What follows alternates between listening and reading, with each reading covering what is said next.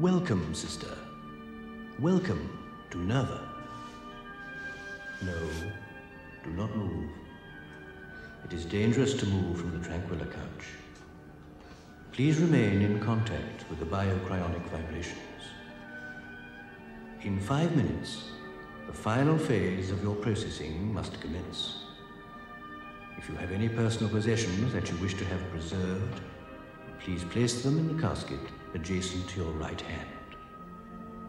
Shortly, you will hear the recorded voice of the High Minister speaking personally to you.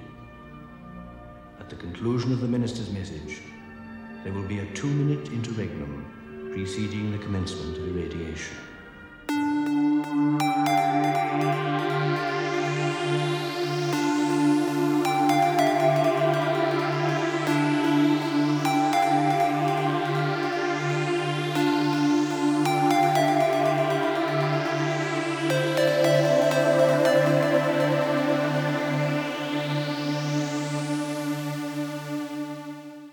In today's episode,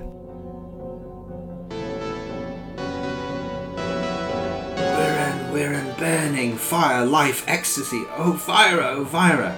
And then Vira asks if Nora is in pain, receiving the reply, pain? I'm in torment! These creatures! She reacts in such an intense and real way to everything that she deals with, and you feel it with her. Her emotions are your emotions. Women, definitely trouser suits. Men, we're going to be in white shorts. Oh, that's amazing. It leads into that line which is, we should never have relied on you, which I say all the time. I know, you say it constantly. Even Ryan said to me, that's where it's from.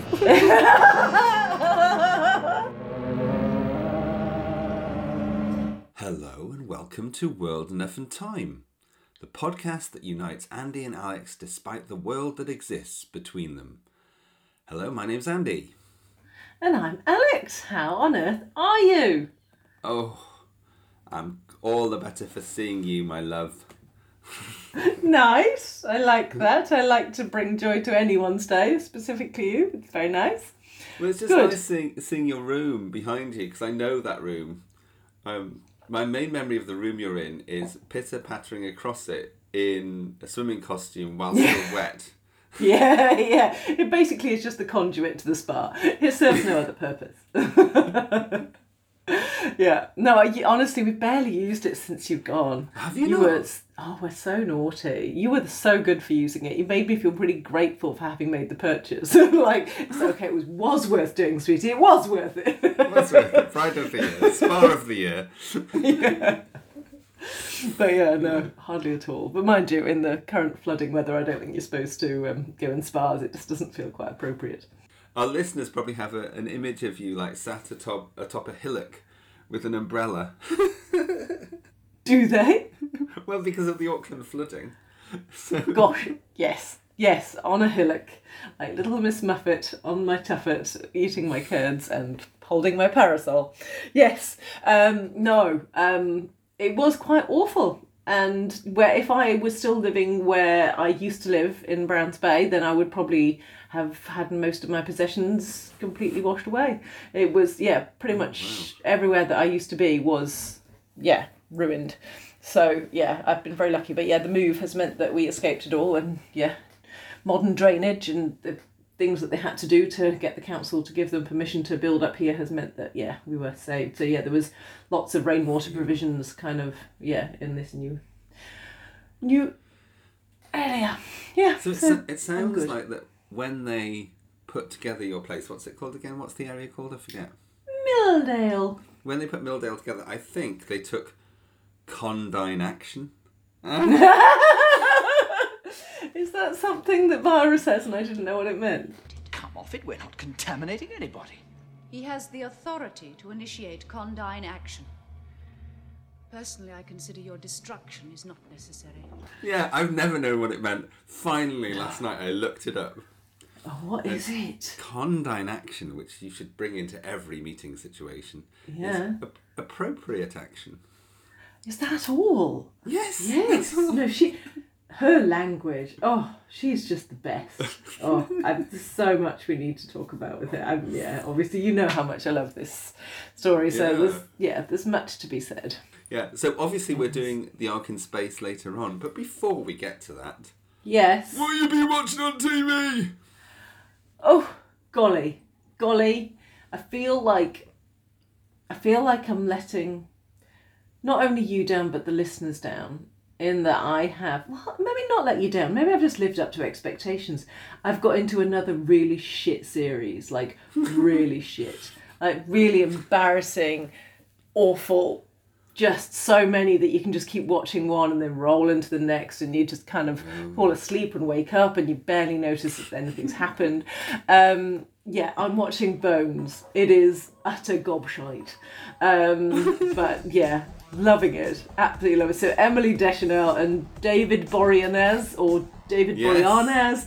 Fuck him knows. off Angel. Yeah. Yes, so used to love him in Angel. And have always taken the piss out of this series whenever I've seen that it's been on. It's the name of my ex-twat's dog. They called their dog Bones because of this series. Because that was their series. So adorable. But yeah, no, it's something that doesn't have adverts because you can watch it on Disney. And we started watching it and it's just such easy pap to have on in the background. You can double screen, you can play a game at the same time, you can play with a dog. Really, the content is so cheesy shit with no real need to engage that it works for where my head is right now. It works for being on heavy fucking medication, let me tell you. Yes. Alex has a teeny little problem with her legs, haven't you? Which is... But let's pretend that's not happening at the moment, I think. Mm-hmm. So, let me tell you. Yeah. Well, can I give you two? Can I give you one really bad one and one... Well, I feel like I gave us -1, so if you give us 2, then we might be, we might have done enough. The really bad one was The Rig, which was really heavily promoted, kind of like Fury from the Deep, but with only sort of like a contemporary feel and therefore not ramping up any of the psychological stuff until far too late. And by the end of episode 3, it was still like nothing had happened, and I was like, I don't care if this person's been taken over by an alien entity and they're on this royal lake. Oh, so it was a bit sci-fi? Oh yeah, but it was kind of just so slow, and it had her off Schitt's Creek in it, the woman who was the receptionist woman. And it had a really good cast. Oh yes, good adverts for it. Yes. And it's got him, the guy. Yeah, Ian Glenn. Yes. Yes. And Martin Compston from Line of Duty and all of that. Yes. Yeah, okay. But no, we got halfway through and Ryan's refused to watch anymore. And the theme tune is like Midlands Today or something.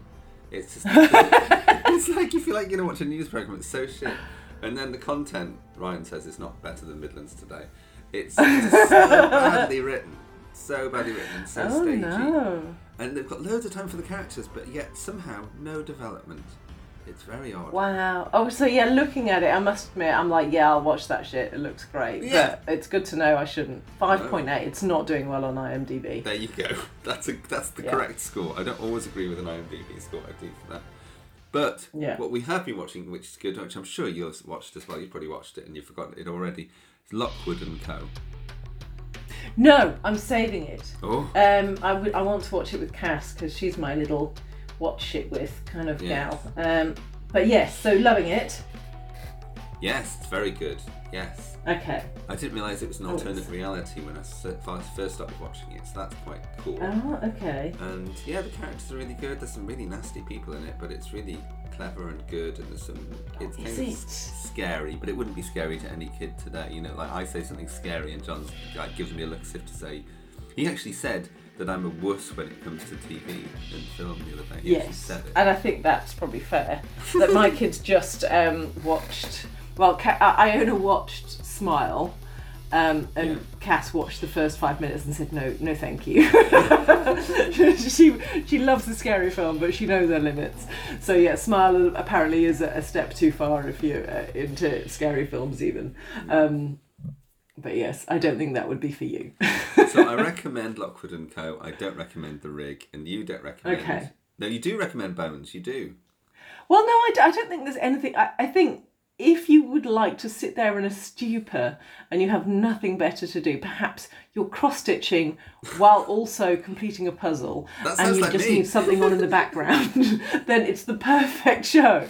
But just please God don't sit there and only watch it, because that would just be such a... Your brain would turn to mush. So, It would be a mistake. yeah, for the right occasion. Yeah. So, in time-honoured fashion, I haven't prepared one, so I hope you have. Fuck yeah! Fuck yeah! I've got it all sorted. Don't you panic. I've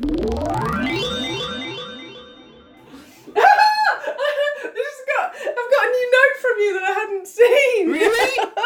Yeah. Oh, that's so lovely. What does my note say? Hello, lovely. Adore you. I feel we ought to do this quiz. I'm glad you agree. Bye.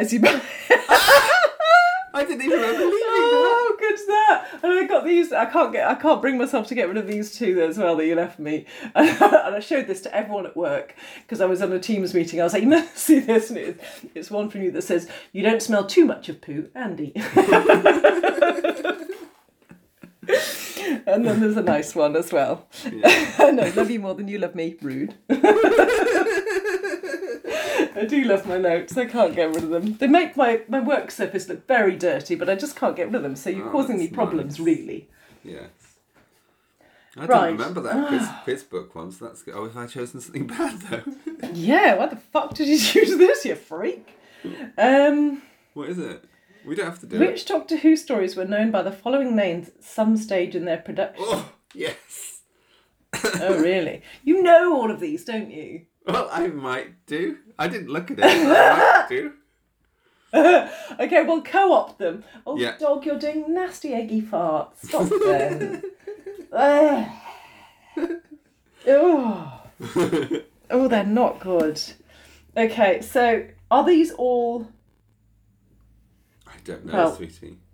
Yeah, well, okay. Some of So I'm not going to look at any of the... Some of them could be They might be new Who. No.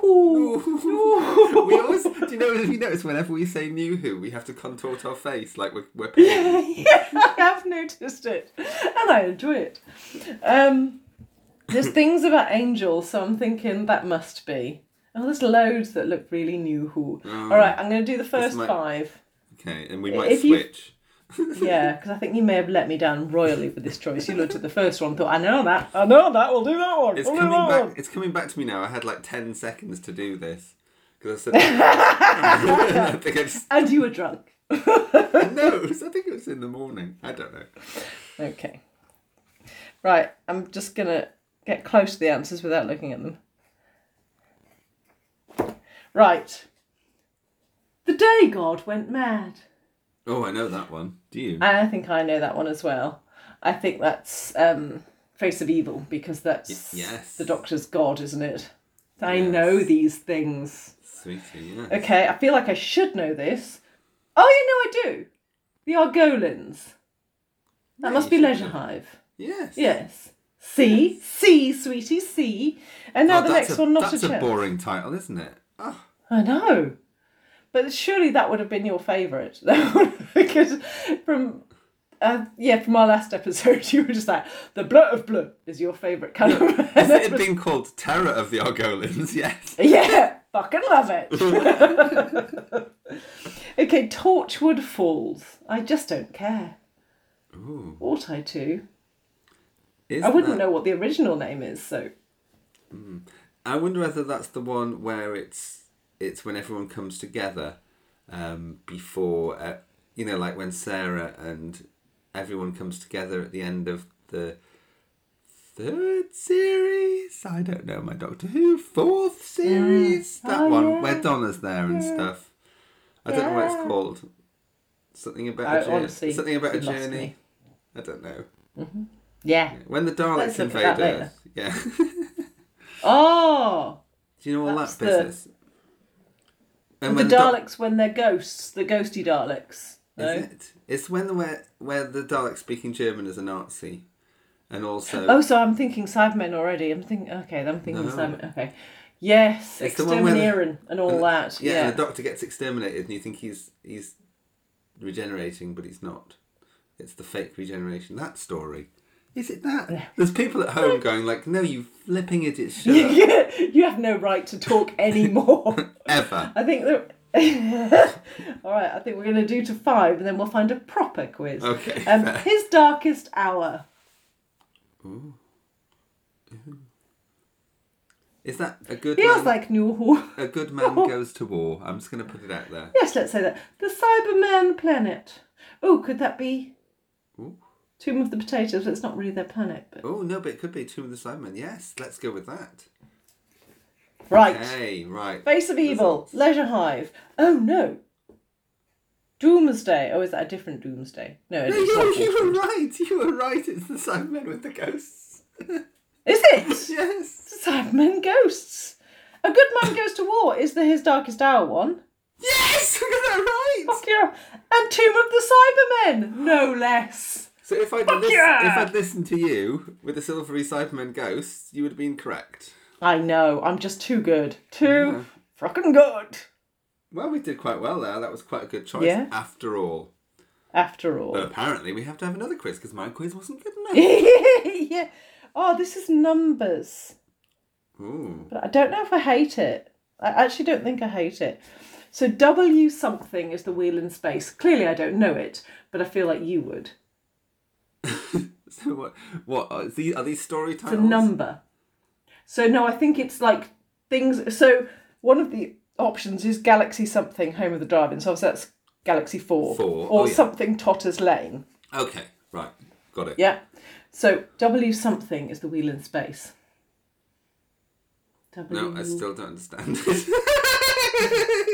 So I guess it's the name for the wheel in space. Does it have... Is it like W2, the wheel in space? W9? No. You've gone silly. I can see you've gone silly. You've lost me. I have no idea what you're talking about.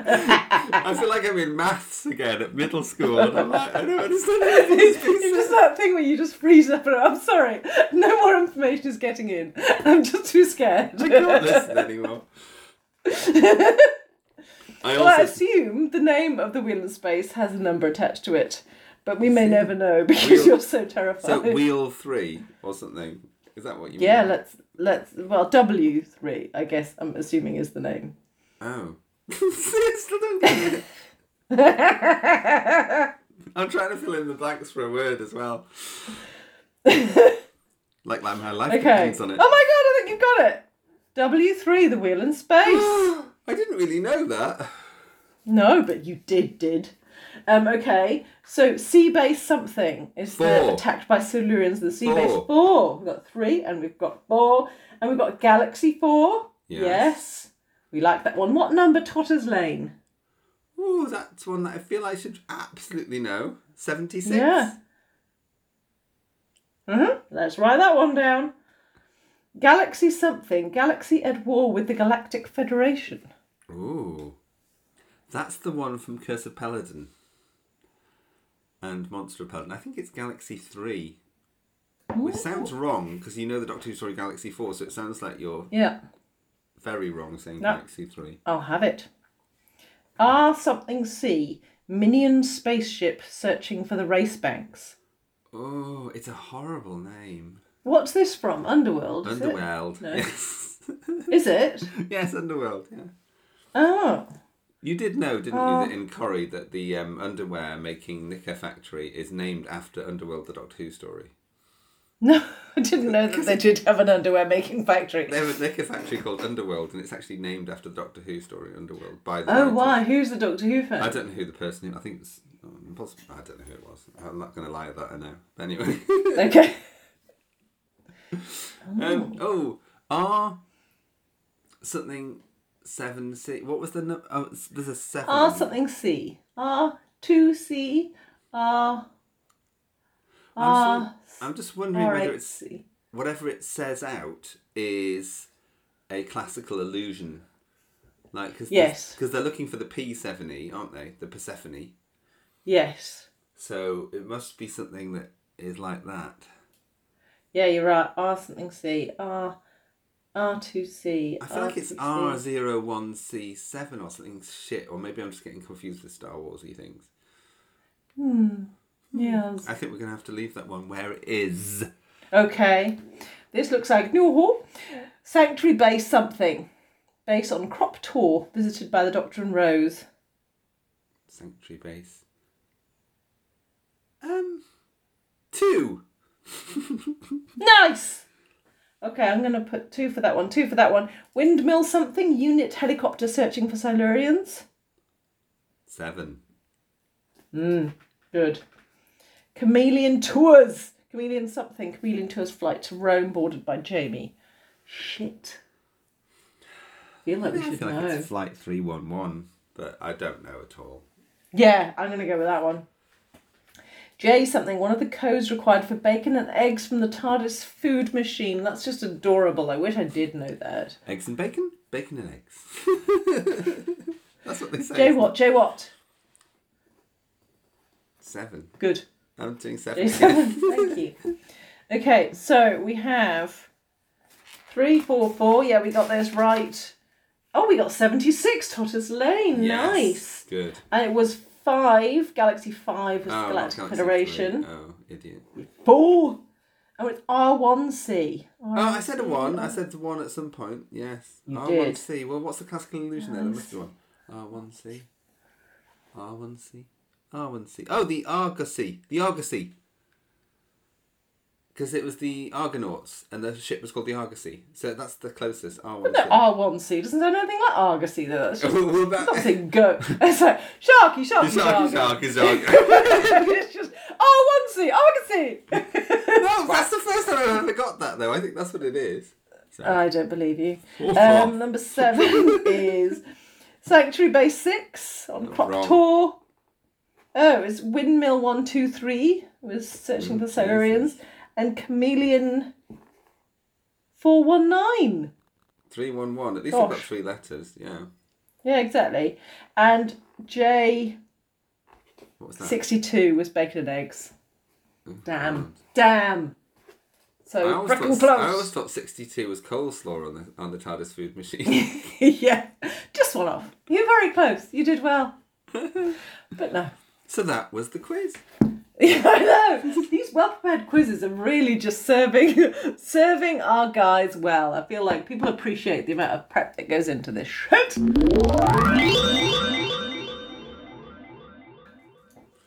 So I feel that we must apologise in the next segment for all the silly things that you have said about Louise Jameson. I apologise, it's all been me. But obviously, I mean, you've got to keep the relations good with her because she's the one in your granny flat. I don't have to deal with her. So, No, exactly. honestly, I'll take that on the chin. Yeah, so can we just be a bit more sensible about Louise? So new listeners don't know that Louise Jameson lives in our granny flat, even though I don't live at that New place listeners, anymore. like we've got new listeners. Honestly, guys, you've got to listen to this shit. It's so good. Like, honestly. Oh my god. These two are amazing. And well, anyway, came back from New Zealand.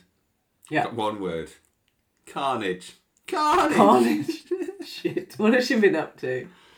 She's been cutting things out of magazines and then pasting them all over the walls. I don't know what Decoupage. she's calling it. She's been Decoupage. decoupaging She's calling it everything. decoupage. Honestly, I couldn't have guessed decoupage, so I'm glad you brought decoupage to the table. That was not on the tip of my tongue. I'm really grateful for it. She's decoupaging everything in sight. How's Toby? Has Toby been decoupaged? Yeah. I think just the one leg.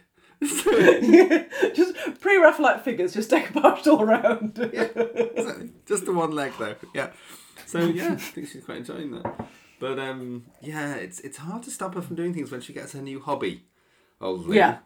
I've heard it's hard to tell her anything really. So yeah, I'm just try and just humour her. She'll grow out of it. Just a strong smell of glue. Yeah. Okay. She's not huffing. Well, one can never tell, can one? Let's hear from her, shall we? Yeah, let's. You're listening to World Enough and Time, a classic Doctor Who podcast. So, as I said, I'm glad we got that your silliness out of the way. Yeah, no, I apologise. I need to control myself. I admire everything she does. I admire particularly her little cameo in McDonald's and Dodge recently that I was very grateful to see. It was a beautiful moment. She saved the day, really. She was a very special character in the whole thing. Without her, there wouldn't have been a murder at the racing track. So, yeah, we needed her. That's the thing, so you got to remember that. Yeah. Noah spoke of a great blackness rushing in. He meant space, but how did he know? He now has the race memory of a Wirren. Symbiotic atavism, to be precise.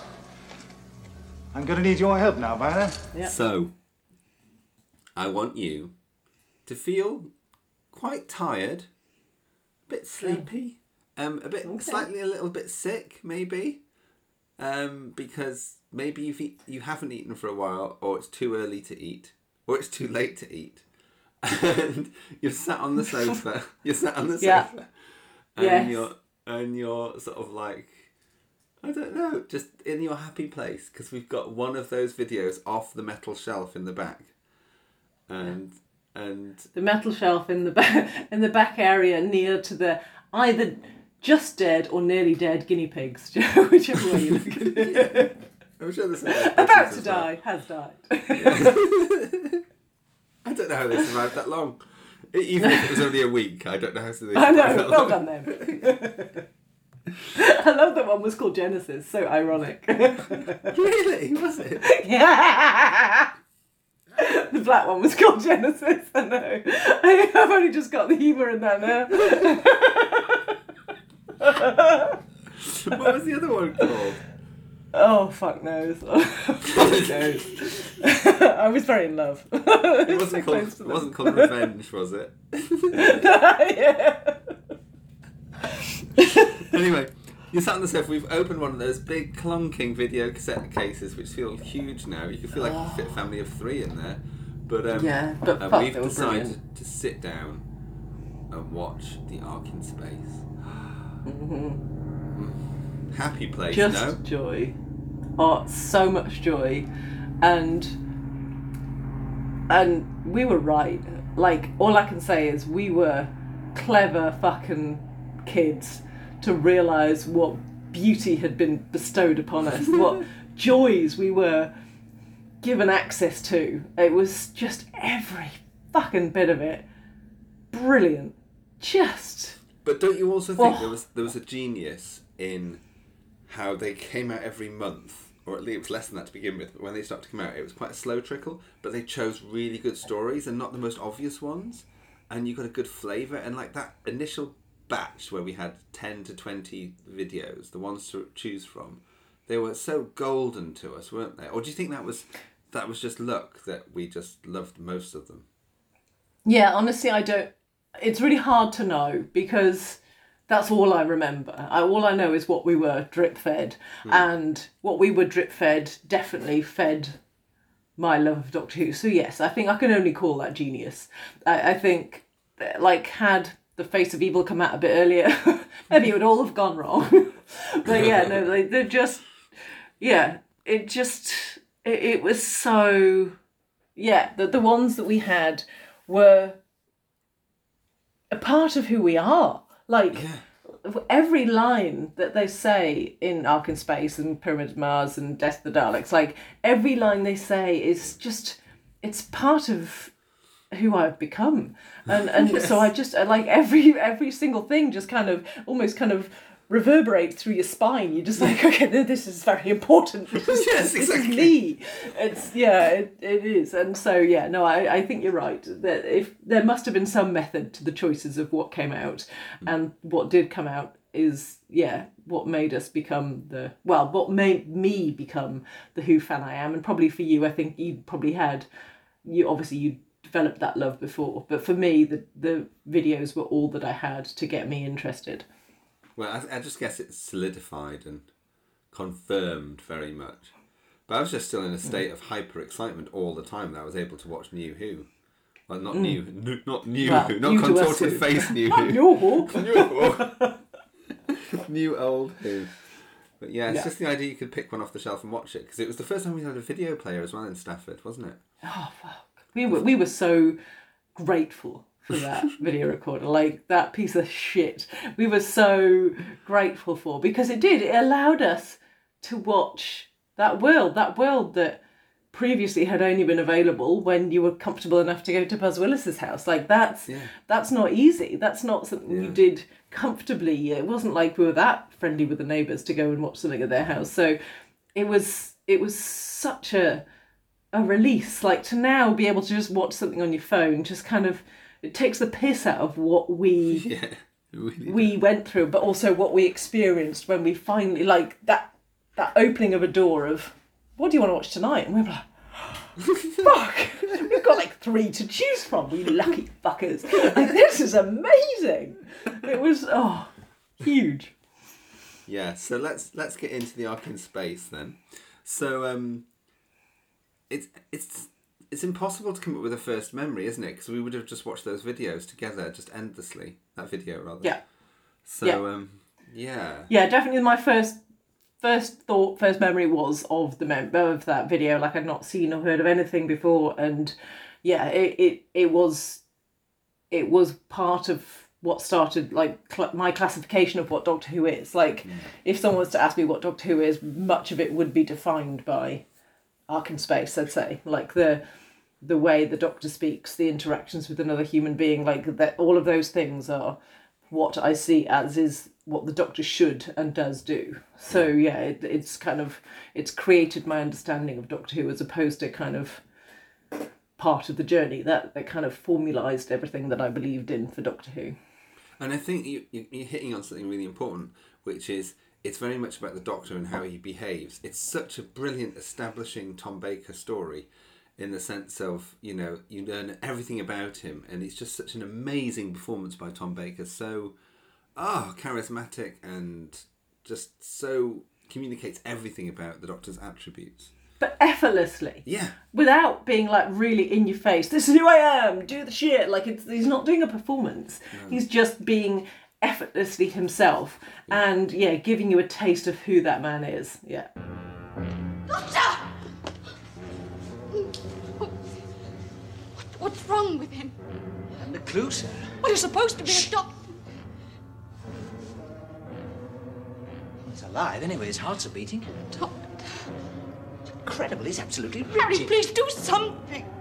But there's no response at all. You wouldn't find it so Doctor. amusing.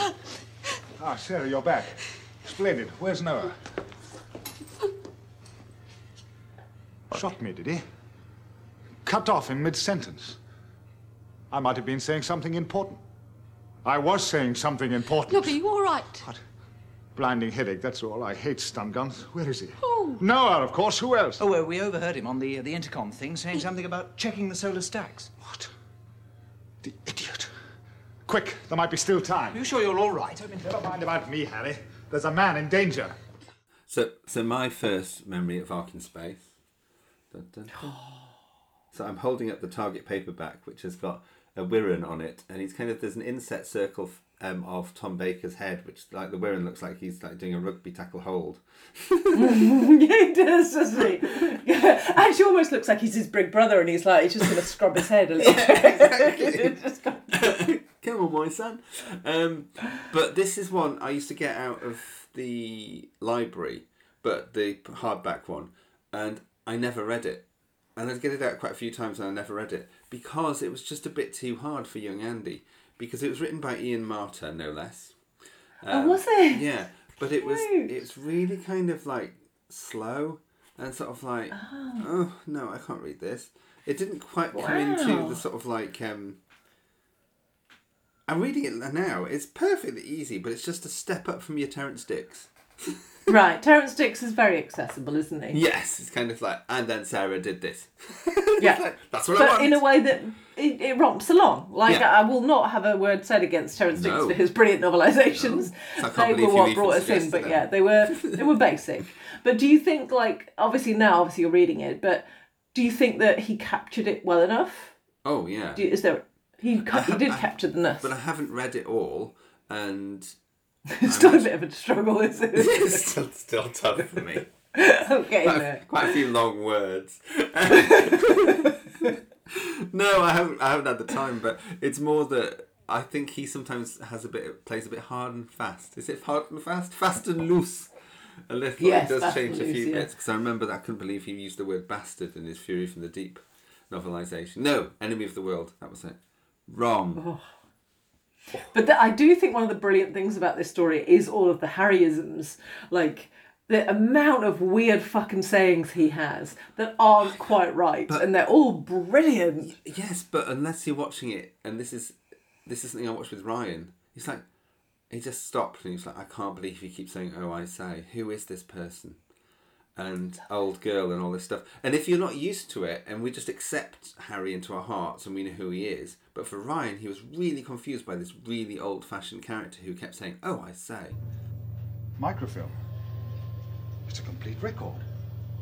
Music, history, architecture, literature, engineering. Incredible. The entire body of human thought and achievement. What's it all for? Posterity? I don't know. Why build all this and send it into space? I say, it couldn't be some sort of survival kit, could it? Survival? Yes, you know, the sort of thing they shove in lifeboats and things. You're improving, Harry. Am I really? Yes, your mind is beginning to work. It's entirely due to my influence, of course. You mustn't take any credit. He was of a time, and he was real. Like, he was not at all... He didn't feel like a bizarre character to me. He just... He was... That he believed that everything he says is so of Harry. Like, he creates a world where you can believe that Ian Marter has known nothing else but being a naval doctor. Like, that just feels like who he is, and everything coming out. Like, the first instinct when someone's knocked out is like, get the brandy. The other next instinct when someone's feeling a bit woozy is like, the next thing I need is a week at the seaside. And it's just, he's so brilliant. He is a man who's only ever been a Navy doctor, and I just feel he gets the nuss of him so brilliantly. I love his character beyond anything. Wow. Excellent. Before we get into characters, though, we're starting to get carried away with ourselves. I know. We need the curtain to go up on something else, which is the synopsis. Are you ready? Yes. I honestly don't think I can struggle. Please, God, don't tell me I can struggle on this one, because I feel like I sleep and breathe this story. Okay, so the Doctor decides, for a brilliant reason, he wants to prove to Harry that he actually does have a space-time machine. I love how fucking vain that is. It's brilliant. So he wants to prove that, so he's going to have a quick trip to the moon. Oh bollocks, end up in a space station 30,000, fuck knows, a lot of years in the future. Long time in the future. Okay, so we land in the space station. It's all very new looking and a bit fabulous, but it's all gone a little bit awry. There's no one moving. There's no action, there's no electricity. Bit of a struggle. Sort that bit out, but we do see a slug. What? What's going on? So we find that this is the end, or perhaps a new beginning for the human race. Everyone who was trying to escape the solar flares, well, not all of them, actually a select few, only a few hundred, has been put onto the Ark. The Ark is a new hope for the human race.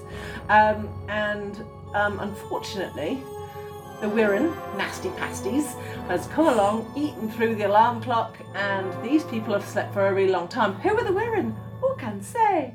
But they do resemble sluggish ways and another creature, but I can't remember what they said. Anyway, they do naughty things and they lay eggs in people. It's not good.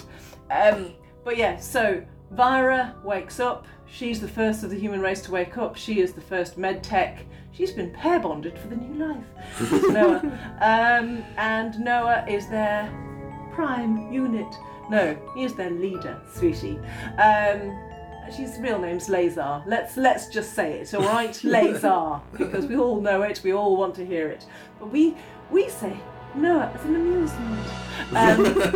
You do know the script inside out. I do know it far too well. Anyway, he's a little bit uncomfortable that the Doctor and Sarah and Harry are there. By the way, Sarah just got a little bit onto a sidetrack and she became a little bit dormant for a while. She's all right now. Don't panic. But Noah goes to the solar stacks just to check it out. He's a little bit worried. Actually, after shooting the Doctor, don't need to talk about it. Anyway, ends up in the solar stacks. Oh no! Somebody snots on his arm. No! And then Noah is never going to be the same again. We trusted him. We had hope for our prime unit, but no. He unfortunately becomes part of the collective consciousness of the worm. But don't worry, we've got Vira. She now has assumed responsibility. Not just assumed responsibility, Noah passes it on. Every now and again, Noah has a moment of clarity and he goes, oh, actually, take over, love, I'm having a trouble in there. And so Vira is now in charge of everyone. She revives a few more people. Don't worry, they die. They all die very quickly. You don't need to get to know them. But her primary responsibility is all of the people on the Ark. They need some power because the Wirren keep taking it away. We need the power, we need to breathe, we need to kill the Wirren, they're all bastards. But yeah, so we do a little bit of shuffling through a ventilation shaft. Everyone needs to do that. Can you just do the ventilation shaft action? Thank you. But then all of the Wirren go, I'll stop you. They all go to the shuttle where they're getting the power from, and then they all die in an explosion. Explosion! Doctor gets shoved into a safe place. Don't panic, you'll be all right in there. Rogan takes... You've heard about Rogan. Rogan sorts the day. Basically, he saves them, the Wirren die, and all we need to do now is take the new humans... old new humans back to Earth and start making them all have sex again. But I don't think Vira's up for that. I think she'll be really uncomfortable about the need for sex. I don't think her vocabulary won't cover it, but she'll also know it's necessary. She'll call it intercourse. But yeah, no. Sorry? She'll call it intercourse. She won't have any words for it. It will be unacceptable. But yeah, no, so we just need to check the solar flares have gone. So Doctor, Sarah, Harry, can you just pop down, check that's all okay? No, Sontarans, I'm sure you'll tell me. And so they, that's how we end. And we're in a dead. Everyone can live on the Ark, apart from Rogan, Lysit, Libri, Dune, and Noah, who all died in the process. The end. Ta-da! I know. Done. Yes. I know. I love it. I love it. I love it. I loves it. I do. I loves it. So, I have a new question for you. Having watched it again, was there anything new or anything struck you different this time in this story you know so well? Because there was a few things for me. Go. Okay. Very specific things. So, the Wirren, when they shuffle in their very lava type stages, do they just kind of, because they go through a grill that doesn't get broken, so do they kind of disassemble themselves and reconstitute to the other side? But it's really confused me quite a lot. It's a stumper. So that was something that confronted you too? Not particularly. No, that was one of those times that the young Andy just accepted that again this time. It was just like, that's perfectly acceptable. Yeah. I didn't stop to think about it, but now I am thinking about it. It was only because later on, when they reach their pupal stage, then they actually break the fucker open. When it's because they broke the grill. But early on, you see a completely intact grill that they just squished through. But that also relates to my concern about the solar lamp and how the larvae gets in there. How does it get in there? Because it has to break the glass to get out.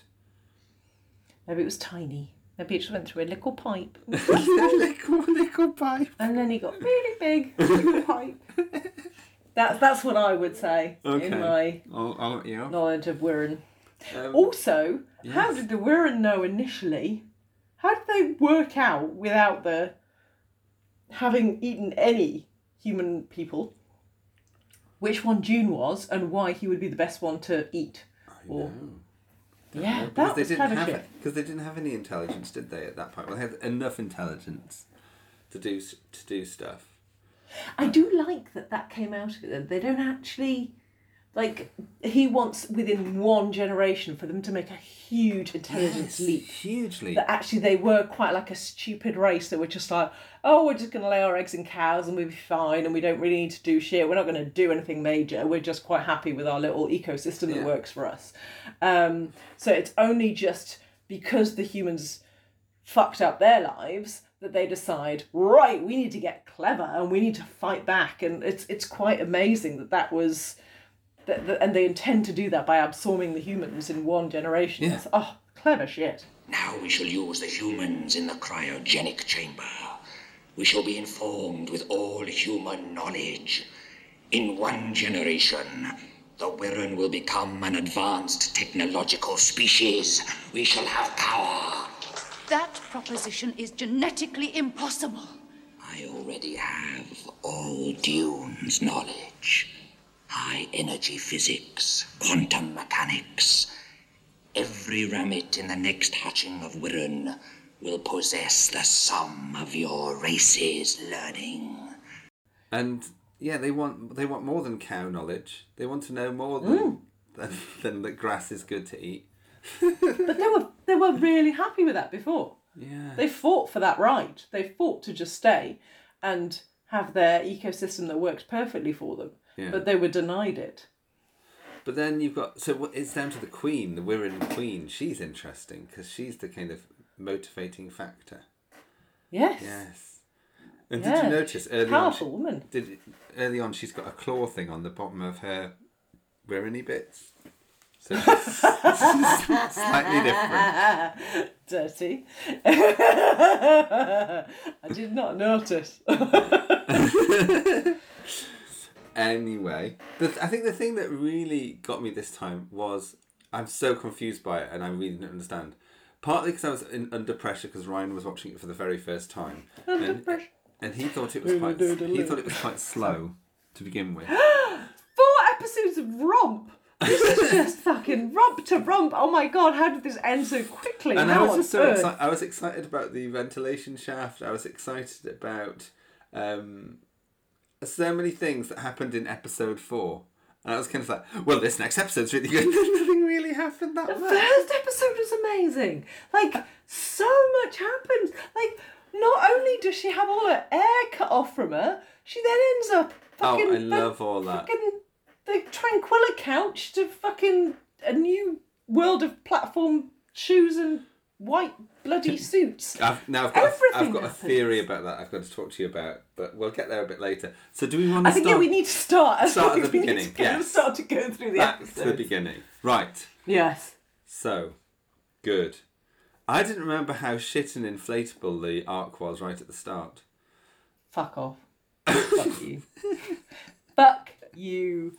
Absolutely not listening. You're just talking shit. Okay, good. It was beautiful. It was a work of art. Yes. Where would you like to start with the arc? I'd like to start a fight right now. You're sounding quite pugnacious there. I'd like to start with Harry's reaction to travelling in the TARDIS. Go for I just it. want to hug him. And you could sell that thing. It was just so cool. It's just like, what would you want to sell it for? Like, if you've got the option to basically do anything you could possibly do, go anywhere in the world, anywhere in the universe at any time, you could sell it. It's so fucking Harry. I love that he just kind of, he's so small-minded in a very cute way throughout. Like, his small-mindedness, he kind of accepts throughout. Like, every little thing that he says, he knows he is working in a very siloed capacity. He will only ever get things from a naval doctor's point of view. He'll never truly be able to embrace what the hell's going on, and he just he lives and embodies that in a way that I just want to hug him for completely. Just adore him. A little trip to the moon, you said, just to prove to Harry. Well, I didn't expect him to start messing about with the Helmick regulator. Come away from there, Harry. You could sell that thing, Doctor. I could what? Oh, jolly useful in Trafalgar Square. I mean, hundreds of bobbies hiding inside it, and then... Stop burbling. What? Oh, sorry. Shock, I suppose. I must say, I feel very strange. Yeah, absolutely. I mean, that specific example as well, which I hadn't really listened to this time, which was that you could get 100 bobbies hiding that in Trafalgar Square. What, so they could get out and stop... Cute, so like, they could get... Exactly, just like that. The way he thinks is so small-minded and so adorable. It's just like, yeah, that's what you want to do with it. Yeah, that's all you should do with it. It's just the uses of it are just so basic. So, but can adorable. we unpack that idea? Is the idea that those bobbies can stop riots in Trafalgar Square? Yeah, it's because, like, the purpose of a police box is for policemen. Oh, of and course. And so Sorry, I what didn't better quite purpose get that. would there be for it than hiding 100 of them in there? It's just so adorable. He's just so literal. Yes, absolutely. I got very strong Death to the Daleks vibes with Sarah in that horribly cottony dress and carrying the oil lamp. It was very Death to the Daleks, Sarah. Oh, yeah, I can get me that. Yeah. But yeah, no, anytime I see her in an outfit that I know she doesn't wear for long, it just gives me a little frisson of joy. Yes. Like the fact, like the nude platform Mary Janes and the blue. I'm glad you called it cotton. I was thinking perhaps polyester. It's something that I enjoy seeing her in because I know that it's just for a short time and I just want to just embrace the moment every time I see her in it. She's just so adorable and she's just an iconic human being. Like, I must admit, the whole time I watched her throughout The Ark in Space, I almost just felt tearful that her skill of acting it's contained within the Whoniverse and she's worth so much more. Like, she is... Yeah, maybe it is just strong reactions, but they're not just over-the-top kind of cod reactions. She reacts in such an intense and real way to everything that she deals with, and you feel it with her. Yeah. Her emotions are your emotions, and she's just amazing. There's her reaction with her face to the fission guns, like the way she does that. Yes. And also, there's a moment which I'd never noticed before. Well, I kind of know it in my soul. When they're all going into a room which is slightly airless still, which there was one they were in. It's when she's already in a new costume later on, and she comes through the door last, and she sort of stops near the door. She has her head down. She's not greedy for camera time, but she has her head down like she's in a bit of a state, and she has her hand in the air, and she slowly brings her hand down. And there's no way it would be anything. It was basically her adjusting to the room and calming herself down is what it is. But you'd never ever think, oh, she's acting. You know, it's just I am just real. Embodying this moment. This is how Sarah feels right now, and she worked that little bit of business out herself. And it's just it's why we think of it. She is Sarah Jane. Like she is like she's so loved by every fan because she wasn't acting, she was being. Like there was just something so impressive about what she did. But she was everything she experienced. She was on a fucking space station very many years in the future. Like, she did that shit. Help me with him, Myra. Wait, come away. Wirren. Doctor. Wirren. Doctor. Doctor. No! You can't! I won't let you! Can't what? Is it time to get up? Doctor, you're going to be all right. Yes. Is that noise in my head? In terms of the Doctor and Harry, their relationship is interesting, isn't it? Because all the way through season 12, he's quite abusive with him. Not less so in Genesis of the Daleks, where they get on, they're a good double act and they're kind of very friendly. No tea, Harry. But for Ark in Space and Revenge of the Cybermen, he's quite angry with him. In fact, anytime they're on Nerva, basically when it's the beacon on space station, it's kind of like, nah. And there are only two of us, and one of you is called Harry, you know. And oh, honestly, that line is just... But because it's twofold, because it's just like... Part of it is like, he just said previously, did you do that? Was that you, Harry? Yeah. And it's like, there's only one of us here and you are called Harry. But it's like, but obviously anything stupid that is done is by Harry. Like, it's just, I love the kind of twofold kind of piss take that he has in that sentence. It's just, oh, it's all so clever. And it just... Everything that we have reviewed, I don't feel that the intense cleverness of the dialogue that we experience in Ark in Space is there for many other stories. Every person's character has been worked out brilliantly, and I don't know whether they were allowed to freestyle a lot of it, but just everything that they say has value. It brings the plot forward, but it also gives you a little bit more insight into each character. Like, it just that interaction with the Doctor where you can understand that there's real love for the Sarah and Harry. Yeah. Harry less so, but a kind of a nurturing attitude to him. Like, that comes across in what isn't a huge amount of dialogue. Like, it just it allows you to see a change and an alteration in the way that they consider each other. It's just, it's adorable. And there's very much I don't know, is it in this story where he says you're learning, Harry? Does he say that? In this? Yes, he does. This is when he talks about when he pulls up the race banks. Yeah. But the brilliant thing is that Harry doesn't think like, oh, fuck off. He goes, oh, am I?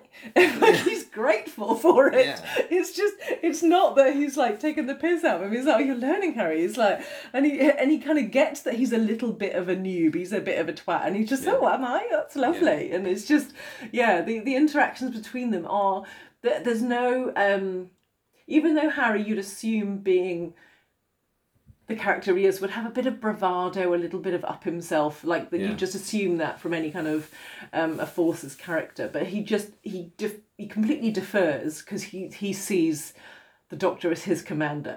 He will not even slightly go against what the Doctor says because he just doesn't. He's not that clever. He is quite happy to say that he'll work in his area of expertise But anything above that, he just won't even begin to try and question. It's adorable. I'm also intrigued, and something I hadn't really thought of much before was how Sarah's finding her place with the new Doctor, because it's only her second story with him. And a lot of robots, she's apart from him, doing her own thing, her own journalisty thing. Here, she's trying to work out how she feels about being with the new Doctor, but also she's got some experience that Harry doesn't have, and I think she's quite irritated by his presence. There's that bit where she says, "Oh, stop burbling, Harry," because she's used to just going into a place with the Doctor and just them exploring it together, and they don't need to have all that dialogue, and he's just waffling on. And I just find that interesting. I just wonder how much there was thought of Sarah and Harry being a bit more sort of like annoyed by each other, but they're not. Yeah. And that's no, good. I think they don't, and I love that they don't explore that, because I think they explore the competition between companions too much in other stories. It's just like, I'm sure you'd just be a bit easygoing about each other and just kind of just be like, okay, you deal with it differently to me. But I think it is insane that this is only her second story with the Doctor, because to me their relationship seems solid. Like, they seem completely clear, and to me it feels like she's decided to play this as, I know this guy, he's changed slightly, but like, I've got history with him, and so anything that he says is good by me. And she just seems to she's decided to roll with it entirely, and whatever he says, like, they have a closeness that Sorry, I'm just trying to move across the room. There's a definite slope on it. Sorry, I interrupted your brilliant talking. Call me old girl again, I'll spit in your eye.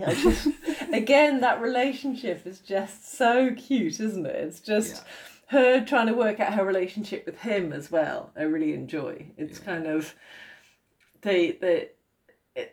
because all of them are really, it's their first time together, travellers in the TARDIS, all three of them, and there's all three of them need to work out how it is that they interact, and I think it's almost agreed upon within the first 2 or 3 minutes that they land. It's just like, okay, this is how we do this. It's just, they kind of fall into their roles quite beautifully. And they must have been so excited when they got the script as actors, and that first episode is just them. They must have thought, oh, brilliant. We really get this time together now. It's just us. I hope so. Yeah. I really hope so, because it's all you need. Like, I feel like I could watch them three together on space stations doing anything. Like, they're just, the way they interact is just, there's so much between them. There's so much that one understands that the other doesn't understand, that the other doesn't quite get. And they're all having their own very different experience of the same thing. And I love it. So I'm going to come to my big revelation that came to me. Oh, gosh. So, partly because she's wearing that horrible dress. Well, it's not horrible, it's okay. But wow. Something happens for me to Sarah as a character. And it happens at the moment that she transmats. I think she transmats as Pertwee Sarah. And when she comes out of the other end and she's let out of the thing, she wakes up. At that point, she is Tom Baker's Sarah. And no, do not move. I was just going to say, I love it when she feels to the right for the casket where she can put the precious things. She does that so well. Anyway, but yeah, no, I think she emerges as Baker Sarah and she goes in as Pertwee Sarah, and I feel there's just something switches. Right. And it's like, duh, Sarah's here. This is the proper Sarah now. Well, that's a lovely birth. I like that. Yes, it's something that's like, oh, that's what happens. Yeah. And don't you just adore that she winds up as one of the sleepers and she's in her outfit, isn't it? Yes, I do. I really do. I love that when they find her in the little pallet, they call it. I like to think of it as a pod, but a pallet. But yes, it is. But also that whole process of stasis, that, like, it's really, you can tell by the creators of that story, they really thought it out. Like, people are going from Earth and they're going to volunteer for this, and they're going to need to be eased into the process, and they're going to have fears, and they're going to need to be allayed, and they're going to have to be kind of eased through, and it's just every part of it is just so well considered. Like, all of the stories that we've done where we just like, so what was in the background? Oh, fuck knows. Like, but this stuff, like, all of the background plot was thought about. Like, it's only 4 episodes, but there's probably like 8 episodes of conception behind it. Like, there's so much that they have thought about why these people are doing this, what's behind it, what the social structure is of the planet at the time. And it's just, I love the consideration. I love the thought. It's just absolutely beautiful. And did it make your female chauvinist heart glad that there was a woman leader? I couldn't believe that line. But it was definitely correct and of a time. Yeah. Like, I love the concept of a female chauvinist heart, but obviously there was parts of me as I could still see so much chauvinism in there, whereas all the pods were made for the average size of a man. Yes, this is that little short one you can see further down. Yeah, there's a really short person in the background. You're like, when are they coming out? The little freak child. How did they get through the physical? Yeah. Exactly. He must have had a really clever brain on him. But yes. Hello, how are you? Almost naked. Oh, he is naked. He's doing naked, I can see. How are you? Please tell me that The Ark in Space is the best piece of artwork that you have ever seen. Is that? Oh yes, definitely. It's the best use of bubble wrap on a sci-fi show I've ever seen. That was the wrong response. But apart from that, the relationships between Sarah and Harry and the Doctor, you were just enamoured with. Every piece of dialogue, you felt grateful to have I experienced. say, old girl. Yes, it was a very good episode. Better than fucking Jemima Shaw that you're making me watch. Yeah, well, let's not get into Jemima Shaw. What? Jemima Shaw Investigates. I'm doing for UK TV Drama Pod, and it's perhaps the worst drama series I've ever seen ever. Wow. Okay. With Patricia Hodge. It's quite terrible. a sales pitch. He calls it Jemima Puddleduck Investigates. But also it thinks that Jemima Puddleduck would be more interesting. But all these drunk guys keep snogging her, and she's just like, "Oh yeah, I'm a sexy bitch," and it's like, what the fuck are you doing about? So how old is Patricia Hodge during this? 30s. Maybe late 20s even. Yeah. Is she a bit of a looker? Yeah. Oh, okay. Anyway, enough of this. Enough of this frippery, flim-flammery. I should leave you to business. Yeah. Good to see you. See you. Bye. Kiss.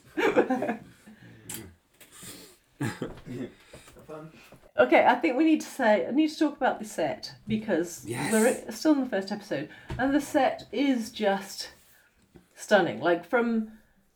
Having seen the first area where we've got all the buttons that could do anything, you could definitely run a space station from that. There's a lot of buttons. They're all important, valuable things. We've seen a fucking Tranquilla couch, and we've also seen the brilliant walkie-walkie area. What do we call that? Walkie-walkie I think they area. call it the transom. Yes, the transom, sweetie. Yeah. First thing they see, armoury. Love that. Yes. Yeah. It's so cute. They think, oh no, we don't need that. Love that. No, it doesn't think that. First thing he thinks is a fucking armoury. I'll go there, you bastards. Yes. But yeah. But there's Kelman's room just along from there. I know. They're in Kelman's room, and I do really adore. I feel like they could have done the entire season just going back to Nerva, back and forth, and just kind of different iterations of the Nerva beacon. But what a clever way of saving money. I know that was the reason, just brilliant, that they were like, oh, we'll go back there. And it was repeated by Russell T Davies, not for the same reason, but first series Christopher Eccleston is that there's that satellite place where they go for the long game, and then they go back there at the end of the season for the Bad Wolf and all that stuff at the end.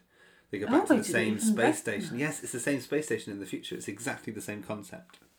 Yeah. Oh, I've even missed. I feel like a bad human. Yes, no, that was, it was just lovely. And but for me, it just serves to add to the coziness. It's just I know that walkway. I've been down that walkway. I have lived that walkway. It matters every time they walk down there. I just go, oh, there they are. And I just love the fact it was really clever. It's because the designer Roger Murray Leach was like, I'm just fed up seeing studio floors in programs, particularly in programs like Doctor Who, where it's like, oh, it's just another painted studio floor. How about we actually have a floor to the set that's up from the studio floor, so it's actually built up, and so that people can walk. It's just such an amazing plan to do that. It's so unusual. And it really adds to the scale. That's every part of the set. So I look at it and I'm like, so we've got that first area, then we've got the area where all of the humans are, we've got the walkie-way, and then we've got the solar stacks, and that is enough to tell me the entire layout of the ship. I feel like I know it all. I understand it completely. Yes. Yeah. And it all exists. Brilliant. I feel like that transom goes all the way around. You could walk all the way around. It'd take you ages, but you would. Yeah. Yeah. Yeah, it would. And because you can tell from the brilliant model at the beginning that it does go all the way around. Sorry, the brilliant model. Yes, true facts. I also have to praise Ian Marter for saving Elizabeth Sladen's modesty when he puts her on the Tranquilla couch to begin with. He actually holds her dress down so it doesn't ride up. He makes sure it's flat to her legs, and That's lovely. That's a consideration that a naval officer would give to someone. But he does live who he is throughout, I think. He does kind of really every part of him is just a good guy. He just wants the best for people, and he may do things in a very silly way, but he just I've got in here another Harryism is dead as a door knocker, and I don't think anyone says dead as a door knocker, but Harry does. All of his little sayings are just so slightly off, but so him, and there's just so many of them. And I think because we've always lived with them, we just accept them, but they are quite odd, and that's what Ryan was noticing. It's like, this guy talks weird. What? And I was like, people don't say that. It's just Harry. What are you on about? He embodied a whole kind of different era for us, and I think for us it's probably more understandable because, well, not more than for Ryan, but more than for anyone who perhaps lived in that time. Maybe it was bollocks, but for us, we feel like we're from a time past that where it's just okay, that was what people in the 70s talked like. That was how people did. So it's cute. Just a quick reference to the door which says animal and botanic on it, which is the idea that where this story started, which was more of it being a space ark with lots of animals and different things, and the original story, which is all about fungus and spores and all weird stuff. John Lucarotti's story, which it wasn't usable because it was too high concept, and he hadn't worked on Doctor Who since they had individual episode titles in the first Doctor era. So he named every episode, and every episode ended with the word ball. So the first episode was called Puff Ball, and the last episode was called Golf Ball. And wow! So his concept must have been quite different then. His concept was about fungus spores and about two races living on this ark in the future. One with just bodies and one with just heads. But the ones with just bodies could instantaneously reproduce themselves. And the head was kind of floating. It's just really odd and just never be realised on a budget in 1974, you know. So, yeah. But also just very different and it was never going to work. So Robert Holmes was hurriedly, drafted in to actually write it. Right. It doesn't feel like a story that was a botched job. It doesn't feel like a story that was just let's patch this up. It feels like a fully realised concept. But that is the only way that they show that they took flora and fauna from Earth, this animal and botanic.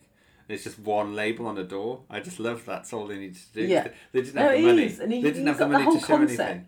Yeah. But that's enough, and you're just imagining, and he just goes through the drawer and he's like, oh yes, he's got all of those, they've got history, they've got, it's just like, they've got everything. They've got all this research, and you're just imagining zebras and giraffes, they're all part of that. You just don't need to have that We set. don't need to see them. Yeah. We know. No. Yeah. Have you got anything else from episode 1 you want to draw attention to, other than obviously the big speechy scene about humans being indomitable? No. Have nothing. I haven't even remarked upon that scene. Really? I mean, it's an amazing moment, isn't it? Homo sapiens. What an inventive, invincible species. It's only a few million years since they crawled up out of the mud and learned to walk. Puny, defenseless bipeds. They've survived flood, famine and plague. They've survived cosmic wars and holocausts. Now, here they are, out among the stars, waiting to begin a new life, ready to outsit eternity. They're indomitable. Indomitable. Just the idea of the cryogenic sets, that they would actually have them going up, a bit like Tomb of the Cybermen, I guess, but the idea that, let's really show this as a big hall, and the mirror to suggest that it's the same through there. It's just a mirror. Is it? Yes. It's so good. It just, the scale comes across. But then they don't try and overcook it and say there's thousands. It really, when you look at some of the New Who stuff, with that, I don't know, the New York ones where they've got all of those people, and it's just, you can see vast thousands of people who are all been kind of got diseases and stuff. But for this one, they don't overcook it. There's a few hundred that need to kind of repopulate the earth, and they have been all picked out for their kind of viability for the process. It's just any one person could fuck up this whole process. We have worked this out to the nth degree of these are the right people to repopulate. I just love that. It's very clever. That kind of has a question for me. It's so are Vira and Noah chosen because of the fact that they're good leaders and she's a med tech and all that stuff? Because, I mean, she's probably not going to have children, or is she younger than I think? I feel bad now. You're a bad hat. Is that bad? She's absolutely going to have children. She just had a very old person's haircut. She absolutely is going to have children. She strokes his head like she's pair bonded in a way that she's like, yeah, we will be having children. They will be called Janice and Jerome, and they will be our children in the new life. Absolutely. Can you see there? Yeah. Can you see anyone? Oh, is she Wendy? No. Yeah, Wendy Williams. Yeah, she's in my phone. Is that her? Yes. Oh, fuck off. You and your... Wendy Williams, I just have her in my phone. But you see what I have in my phone is Bike lady, the woman I'm going to buy the bike from. Tent lady, the person I'm going to buy the tent from. You've got fucking Wendy Williams in your phone. Oh my God. But I have to say, I wouldn't get much action if I did ring her, because she's dead now, sadly, Wendy. But But you've kept her phone number. Ring it. ring it live on the pod. Get her child. Yeah. No.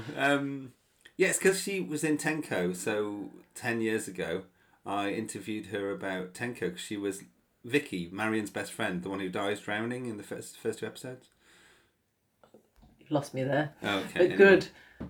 But Yes. isn't she just such a fabulous actress? Like, She is. I talk about all of Harry's language, but I think language is such an essential part of this one. It's just, I love etymology. I love the kind of the consideration that's put into that. And I guess for so many Who's, like, there's just an assumption that everyone speaks the same brand of English that we're speaking at that particular decade. But I just love how that they've thought about that their type of language is confusing, that they have to really consider, oh, so this is how you would say it, no, I say it like this, and she never deviates from that. She never kind of, like, her more than anyone, like, I think others, like Rogan, I feel like he's not he's not part of that deal. Is he not one of the regressives, because he talks a different kind of language to everyone else? He's a bit like a car salesman, isn't he? Yeah, he really is. I like Rogan. He really doesn't fit with it. Oh, I love Rogan, but yeah, the kind of she maintains that this is not appropriate so much of the time. Like, that is not an adequate response. She's just so good. Yeah. She really kind of is like not just the guardian of the humans, but the guardian of language and everything that is correct in the world. She's so great. Where are you going? The system must be shut down. What? The revivification must be stopped. Why? I don't understand. It is an order. I am the commander. The first phase isn't completed, and we need the technical crew Noah to operate the station. Yes. No! No, the plan has changed. No, hear me. Hear me, the plan has changed. No, what is it? Is it something to do with Dune? Dune? Technician Dune. I reported him missing. But I'm here. I am Dune. What? One of the things I love about Vira is when she's walking along with her trolley, and she just glides along with the trolley silently. She's always gliding with a trolley, and I always think that's how trolleys should be operated. She'd be amazing on an airline, wouldn't she? She'd just glide. Yeah, she would. Okay, I do have a question as to what was supposed to happen. So we see that she's the first person with the lights on to be that. But she basically, lights come on, they open the pod, and she puts her hands out, and she's like, help me. What was supposed to happen if the Doctor and Harry weren't there? Because basically she's not going to wander off and get the med kit from out the cupboard. No, I think maybe two of them would have woken up in the right situation. But is it because they've been sleeping too long that it's harder for them to wake up? Possibly? Or I don't know. I don't think it was considered. I think, like, she needs that shit. She needs a monod block or something very soon. Ampule. Put one of these ampule thingies in here. Yes, exactly. And so she puts her hand out, and she needs that before she can start to be proper. Like, is she supposed to just kind of get out there, fumble her way to the cupboard and get that stuff, like, before she wakes up? I know. It doesn't sound like condign planning was taken place. But I also want that med kit. I need to hear them. Don't you want the med kit? Like, that orange Perspex med kit is just so perfect. Like, I feel like if I'd have got that in my Christmas stocking, like, everything would have been made. Like, there was that, I got once a little Perspex pot of pink sequins, pink metal sequins. Where's she going with this? No, I've lost the listeners.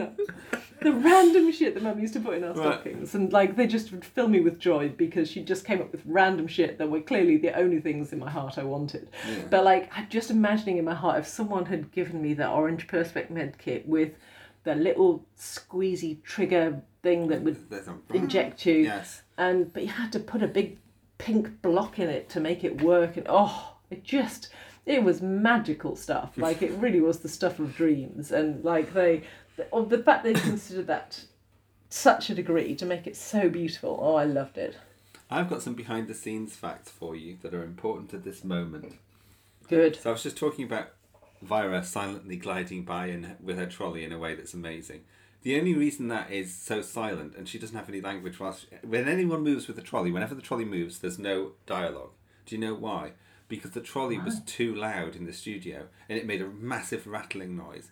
So they cut the soundtrack so that you can't hear the trolley moving. So no one could talk during it, or it was put in post if anyone does talk over the trolley. So, so there you go. Oh, that's so lovely. Yes. Oh, I do love that. Is it on the trolley? But also, don't you find it strange that when you put people into stasis, that you don't just put them in comfortable white polyester, you put them, if they're women, into platform heels, and if they're men, into comfy white loafers. It's so bizarre. Why would you spend all of that time in stasis in heels? You'd be in agony by the time that you woke up. You'd be like, oh my God, I just need to sit down. It's bizarre. But also, what the original plan, women, definitely trouser suits. Men were going to be in white shorts. Oh, that would have been such a great I would have move. loved that. I wish they'd gone there, especially if they kept the white loafers. Oh, that's amazing. Isn't that an amazing fact? They were meant to be in shorts originally. I think that's just brilliant. What changed it? Well, they probably saw Kenton Moore in shorts, Noah in shorts. No, we're not doing that. You'd never be able to take him seriously. Half a wearing arm and shorts and loafers. He looked like he was in an episode of Heidi High. Wow, that would have been good. Rogan in shorts. Oh, I wish. He'd look like someone who shouldn't play squash. You know, an older person who's going to have a heart attack in his shorts. I say he's an older person. He'd probably be still a good 15 years younger than I am No, now. he's one of those, I think, when you look at yourself and you think, shit, I'm 50, and you look at those men that are like kind of got comb over fucking hair, and you're like, oh my God, they're 50. And he's one of those, I think he's probably only supposed to be in his 30s or something, Yeah, but like he just looks ancient. Ancient? I don't know whether he looks ancient. Oh, he does look old. Other fact, Vira was originally meant to be of colour. Oh, that would have been quite good. Yeah, as But Robert I mean, she's a Holmes good wrote actress. it. She is. Wendy's brilliant, but you know that would have been nice because this It sort of would. era of Doctor Who is so white, and it's just Yeah. that would have been good. And no So one, why was that changed? don't know, just the casting. Whoever cast it, Ah. Rodney Bennett. So That's a real shame. racist Rodney Bennett, as I call him now. Racist Rodney, that's what we call him. But didn't you find, like, when like Noah is so instantly incensed by their language and the way that they deport themselves, that he's just like, they're regressives, they are going to ruin everything. Like, it makes me want to know a bit more about what's going on Earth before the kind of the solar flares come. It makes me want to understand, like, what is a regressive? What role do they play? Why are they so upset about someone who speaks in that way? Because it's not like it's not like they've not heard that kind of thing before. It's just not the way that the right people speak, and it makes you want to know. It makes me think of quite a scary society, fascist society, whereby the regressives were excluded and living. Anyone who's different. Living in shit in the surrounds, and they were in this gleaming place where they were all selected because of their purity. They were all the privileged. Yeah. You can just imagine they left all the shantytown fuckers behind, and there was none of that who was allowed. But they did talk about it, didn't they? There was like a small percentage of those fuckers that were allowed to be part of it. We didn't think they'd survive. There was only something like a 20% chance or something they'd survive. It was just bizarre. But it's just interesting that they went into that, just enough to make you kind of be interested. But yeah, you do think it's the privileged that got to survive, absolutely. And didn't I say there'd be a snitch up? I said there'd be a snitch up. See, that, it sounds like a regressive. Like, I love that. That snitch up. It's just like, that's not the way the rest of them talk. He just sounds like the car salesman that just kind of managed to wheeler deal his way into things. And his snitch up language is not the way that you're kind of... Yeah, you're supposed to talk in this. I did enjoy that. I'm sorry, it must be a terrible shock for you. So there's just two of us left to check the ship. And Vira, she's taken command. Where is she? She's gone with the doctor. They're trying to contact Noah. There's been a snitch-up. Didn't I tell you, Lyset, 5,000 years ago, I said there'd be a snitch up? 10,000. Oh, beautiful. We should have taken our chance with the solar flares and gone into the thermic shelters. We'd have been happily dead by now. I didn't realise that Lyset had a very short shelf life. 1 minute he's putting a swimming cap on it on an extension lead, and the next minute he's dead. He's a real struggle, isn't he? Yeah, no, but like Libri as well. Like Libri and Lyset were dead in seconds. I was like, what? So they're dead? That just happened from nowhere. Not What? back for a sequel? No. No, people are quite expendable. Like I guess. The Doctor had to make a point about don't wake anyone else up, but it was more like anyone who wakes up will die. It's only the people who have managed to stay dormant are the ones that will survive in the end. Yeah. I love the argument that the Doctor has about why they should do it his way and they shouldn't wake any more up. And it's basically like, well, we could wake them all up and everyone's going to die. Or we could do it this way. No one sees if we fuck it up because they're not going to die. That's his argument. No, they'll die anyway. They just won't feel it. We just try. At least only the 6 of us will know about it, which is just brilliant. That is really cute. It's just a really bizarre thing to say, though, I thought, but I like that. Yeah. Myra, if you fail, your people will die in pain and fear. If I fail, they'll die anyway, but at least only the 6 of us will know anything about it.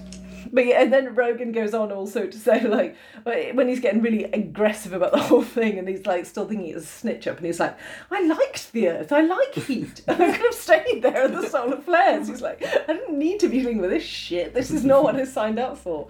Like, he wasn't up for the kind of saving the Earth kind of way that Lyset and Libri were. They'd just die for anyone, but Rogan was not up for it quite so much. No, indeed.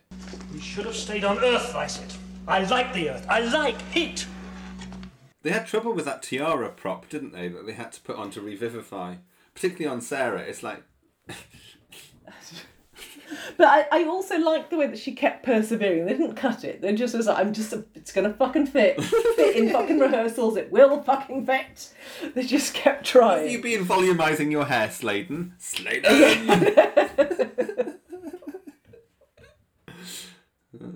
Hello! No, oh, what's hello? Hello! Hello, sister. No, do not move. Still looking. It's the speech. I love the speech. The sort of pre-match. Oh! Hello! The speech. I just love the choice that they started with. Hello! Yeah, but also it was so clearly it was a pep talk. It was just like, things are going to be fucked, so I'm going to say things in a really positive way because you're all going to be dealing with shit. And it I do love her speech, but yeah, the hello was adorable. Hello, Space Station Nerva. This is the Earth High Minister.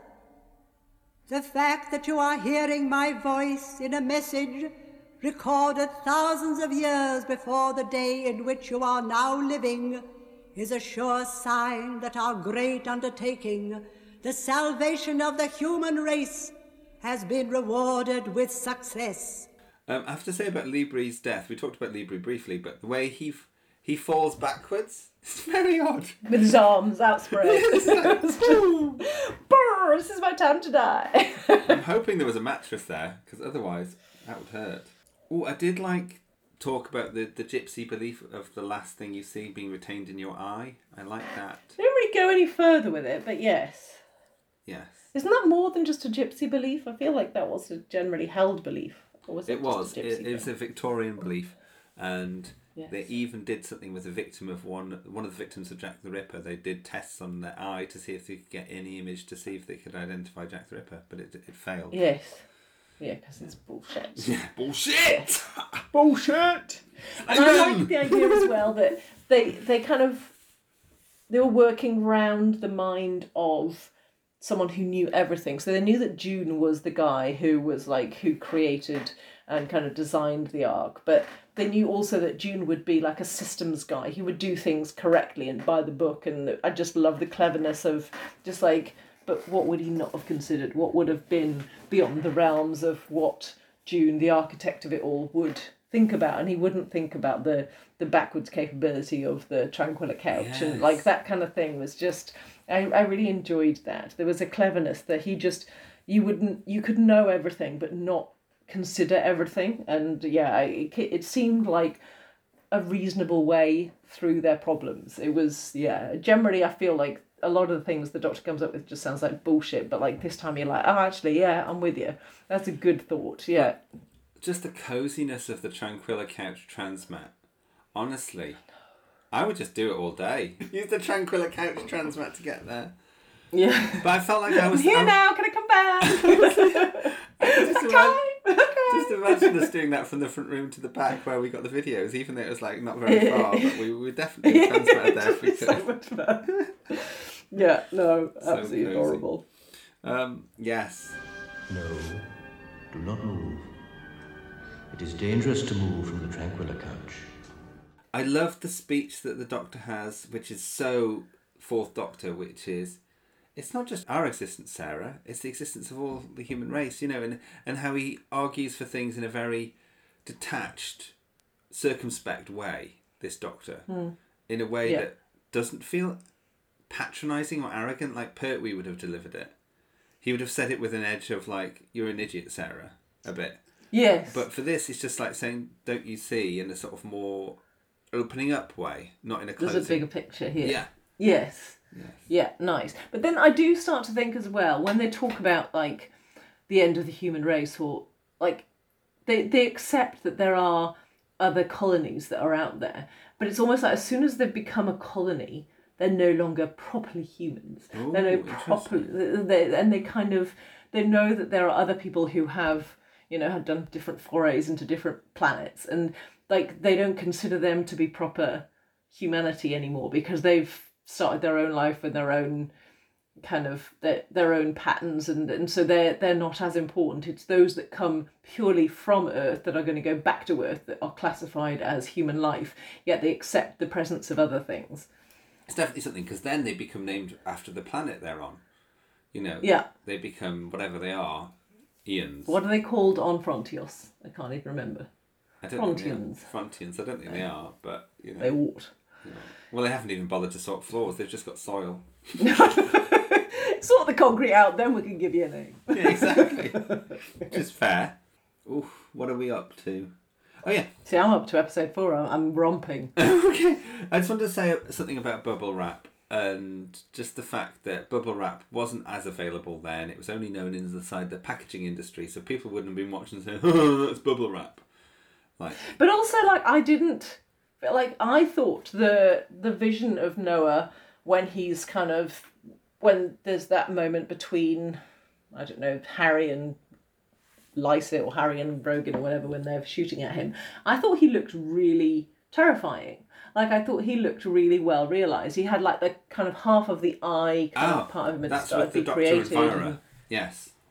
And he really had, he'd become something, and I didn't feel the bubble wrap was onerous. I did feel like they'd used it well, and yeah, I felt quite scared of that half Wirrn, half Noah person. I thought they'd done a really good job.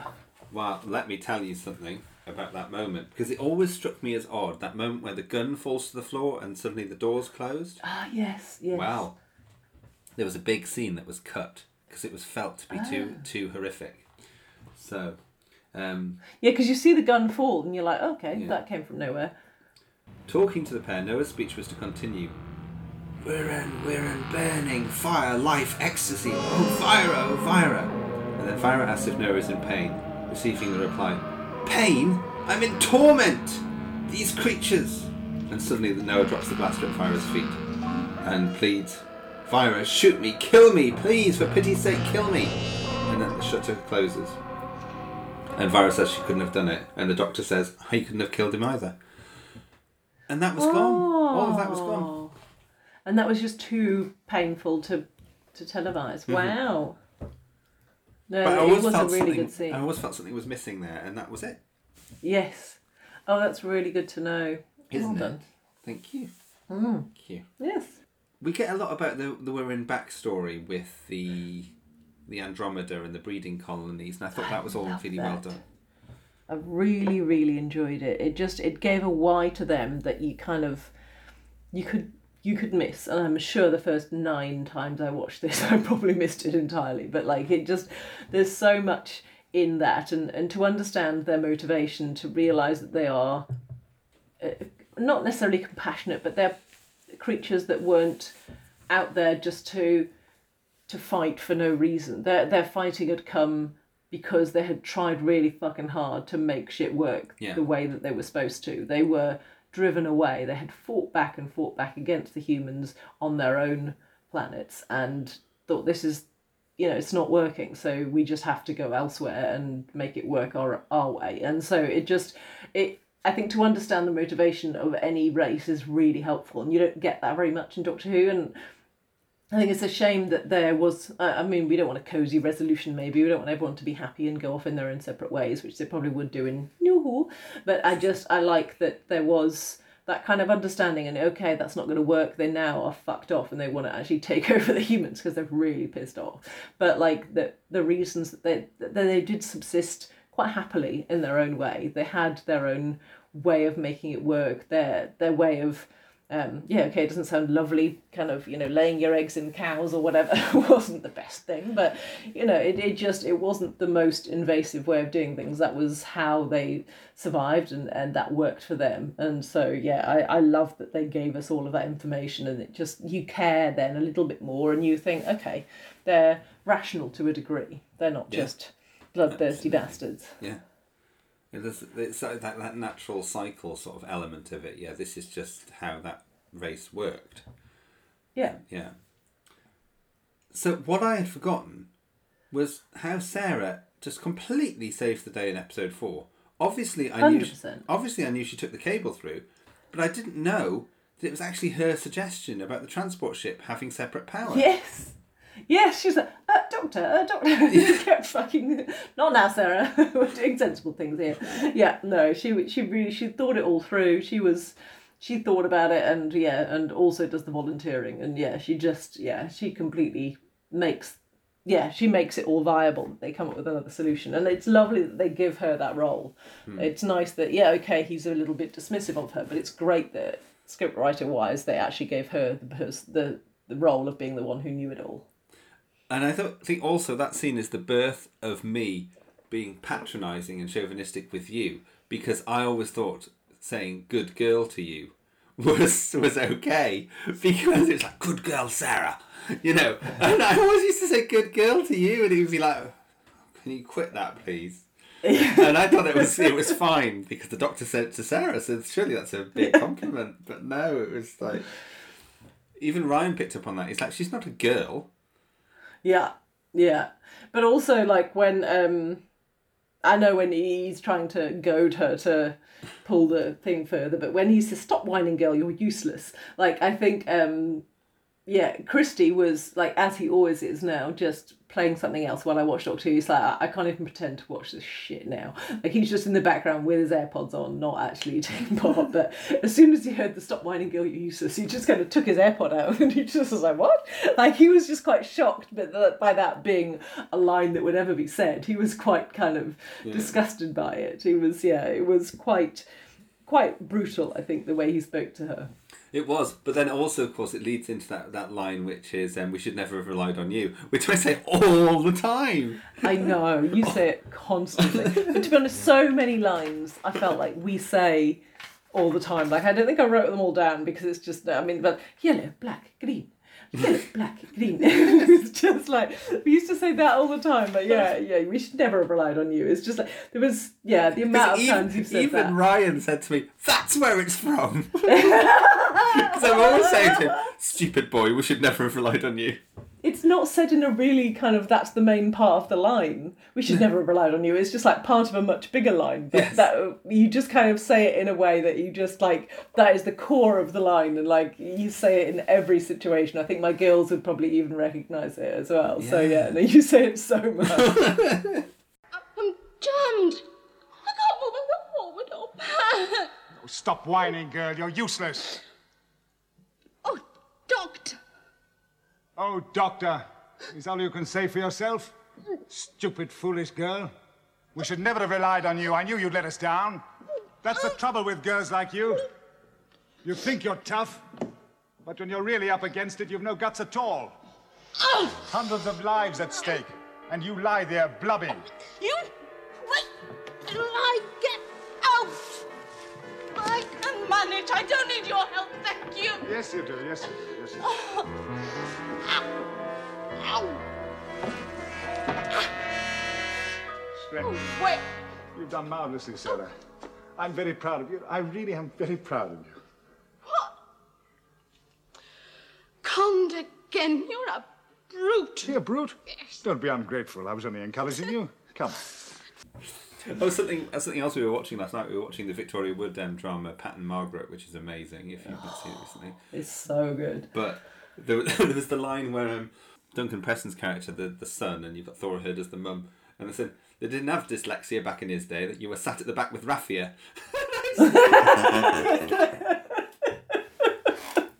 People being sat at the back with raffia is just something that I say a lot as well. I don't know. I was just sat at the back with raffia. It's brilliant, isn't it? Oh, it is. It's classic. I love that. I like that when she gets out as well, that it's like there's a hint that she might have said a bit more when she's like, "You're a brute." And she's like, she could easily say, "You're a bastard." Yeah, You're just waiting for her to say you're a bastard. Yeah. But yeah. I did like the fact as well that that the Wirren actually say the tropey phrase "resistance is useless." Because that's do they? Yes, they actually said it. I wrote it down because I was surprised, because I was thinking, do any monsters ever actually say it? But they do. They say resistance is useless. Oh. Yeah. But I also wrote underneath this, in a much less eloquent way, the phrase "big walking poos." I decided at some point the Wirren looked like big walking poos. Oh, is that when they're doing this spacewalk with towards the rocket? I think they do look like walking poos then. Yeah, you're right. Do you know the line that Rogan says about there being trouble with the Union when he punches the Doctor? Because I really enjoy that as well. I love the fact that he that's his reason for, like, saving the day almost. It's like he kind of, because he's like a member of whatever union that technicians are part of, he's like, says, yeah, there'll be trouble with the Union if he says, yeah, and like he just knocks him out. You don't want trouble with the Space Technicians Union, Doctor. That's what he says. Oh, so lovely. Yes. And like I just love that that's his reason for being. That's his reason for him deciding to die and save the human race, essentially. Is just like, this is what I do, and I will save the Doctor, I'll save the human race because, you know, I'm part of this union and this is my job. And it's just, it's like, oh, it's a brilliant part of it, which I think kind of plays to his kind of working class, because he's definitely the working class guy in the scene, and the fact that he does that not from a place of kind of being haughty, like I'm in charge. It's like, no, this is what I should do right now. It's quite sure, really. This is what I will do this. It's quite cute. But it's also the context of 1974, strike-ridden the UK, which is what we're in now as well in the UK. It's just strikes in every single industry. But that was also a comment on 1974, and like also a Doctor Who studio where certain people could only move certain things, and this was their job and that was their job. So it was like an in-joke as well about who could do stuff. Yeah. Right. Well, that's quite lovely. Yeah. But then that final. Okay, no, I'm at the final denouement. I'm at the sacrifice that Noah makes. So I don't know if that's where. Yeah, I was just getting to the point of like, I love the Doctor saying, "Listen, Noah, now hear me." He says, "Hear me." Yeah, because Noah says that all the time. Hear me, Lyra. Yes. Yes. And it was lovely that was kind of part of it. But it was, remember the wind, the sun, the sky, and there's that tinkling music that plays beneath that. Yes. Oh. The music we haven't really talked about, have we? No, we the haven't. Music throughout, we ought. If there's any part of you that's still human, if you've any memory of the man you once were, leave the Ark. Lead the swarm into space. That's where the Wirren belong, Noah. Not on Earth. Not where you were born. Remember the wind and the sun, the fields, the blue sky? That's Earth, Noah. It's for the human race. Don't abandon it. I have no memory of the Earth. The music was evocative throughout, but like I can't say whether that's just evocative of my childhood or whether it evoked something else. But like, there's just there's actually I was actually thinking that the happy music that they play at the end. Like if anyone, like if I was in like a stressful situation, like I don't know, having a pretty awful review with my boss, that kind of thing. If just someone played that music in the background, I'd be like, it's all okay now. I don't have to worry. It's all okay. Yeah. You've saved the human race. Let's not panic. It's actually known as the Doctor's theme. Oh, is it? Yes. So if you're ever looking for that music, that's what it's called. Well, it certainly does it for me. If you just play me the Doctor's theme generally in my life, I'd feel a lot happier about many stressful situations. So you're going to talk about Rogan's sacrifice? No, Noah's sacrifice. Just I love Rogan's sacrifice, but just I guess almost unnecessary sacrifice that Noah makes of the Wirrn. Like it's lovely because it's kind of his final vestiges for humanity, and that he does it for that reason. Yes. But it's just also like, but did the Wirrn not deserve something too? Like they could have just gone on, and yes, they would have probably fucked up another civilization, but like they deserve to live. Like the whole of that race is now, they have no more chance to survive because Noah decided that the human race was more important. And I found it quite interesting because it was selfless and caring, but it was also, he'd made his choice. He was on the humans' team, and it gave you an awareness that there was just, had he been like 60-40 on the Wirrn side, that would have been a very different situation. But and I feel like the Wirrn, they deserved something. It wasn't fair what happened to them Andromeda. I'm really quite annoyed by the whole thing. It did always bothered me, because I just didn't quite understand it, that suddenly they're going into the transport ship, which they also call a shuttle, which I find confusing. But the fact they kind of spacewalk around the Ark to get into the shuttle, and they somehow get into it, and they don't go through the... You don't see it enough, and you don't fully believe it. Yes. Because that's where Vira and Rogan were like seconds before, and suddenly they're not there, and the Wirrn are. Yeah. And they don't show it enough for you to realise that they all were like kind of using their little tentacles or whatever to get up into the ship. Like, it's not something you're fully on board with. No, I'm not, because they're not fully on board, so I'm not on board. No. That. I remember being confused. Ryan said, that was a very quick resolution. Suddenly it was all over. And because I think I'd been waiting for the ventilation shaft moment and all the stuff around that, and Sarah and the Doctor being in the middle of the cryogenic chamber, which I love, all that coziness of sort of base under siege Doctor Who. But yeah, it was kind of like a bit, I don't know, it's just suddenly it was all, and we're done. I'm fine now. I must admit, I looked on my next page for notes. I was like, okay, that's the end then. So, yes, I obviously made no more notes, and like there is nothing more to talk about. So, yes, it does come quicker than you're expecting. But I think they did tie it up in bows. I think that was probably the purpose of Noah's kind of ultimate sacrifice, was just to tie up the Wirrn scenario in bows, and just to be like, okay, so there is no fucking chance that they are going to ruin Earth's chance of kind of being repopulated. That is going to happen. Like, Vira has won, and she can do that now. Like, it's all, that stress is gone. And I like that for Doctor Who, but it's also, it begs more questions. Yeah. So, of course, this leads into Sontaran Experiment, or as I call it, Taran on. Because when John was a little baby, he used to want to watch the Sontaran Experiment, he'd say, Taran on. Because he wanted to put it on. Isn't that gorgeous? That was the one he watched endlessly when he was 3 years old. So, what did he like so much about it? Do you know? I think it was the location. He said he liked. I think it is quite an odd one for that. It's quick. That's a good thing. It's quick, and it's all like on the Hound tour, isn't it? And it's all very beautiful. Because like most kids would have like, I don't know, cuddly bunny or a bear or something. But one of John's earliest favourite toys was the Sontaran with the Sontaran spaceship. That's what she's got. So like that's. Was it plastic or was it actually cuddly? No, plastic. It was like, the actual proper Doctor Who figures ones, but like it was the most important I was toy. thinking that would be a really niche toy to make. I was like, I should crochet one of those. But he sees that as massively nostalgic as a thing, that is a toy. Yeah. It's just, Weird, isn't it? Yeah. But I just, it does, like, when you see Sarah wearing her yellow Pacamac and stuff, and you're just like, oh my God, like, I want her to wear that forever. I want this story arc to never end. Like, just, because you can see in your head the Sontaran experiment, Genesis of the Daleks, and Revenge just coming ahead, and you're just like, this is just so beautiful. I didn't realise everything had to link created. up. Yeah, I know, but the linking, isn't it just so wonderful? But that's why I want everyone to stay on Nerva, because you could have had that one, and you could have had another one. You could have just kind of gone away for a couple of episodes and come back and say, how are you doing now? Anything else fucking you up? It just would have been lovely. Really cool if you'd met some new characters in those costumes, and maybe they came down to Earth, and I don't know. Yes. Yeah. So it begged the question for me, like, and maybe I'd missed this entirely in Revenge. When did they find the TARDIS? It comes forward in time, or is it backward in time?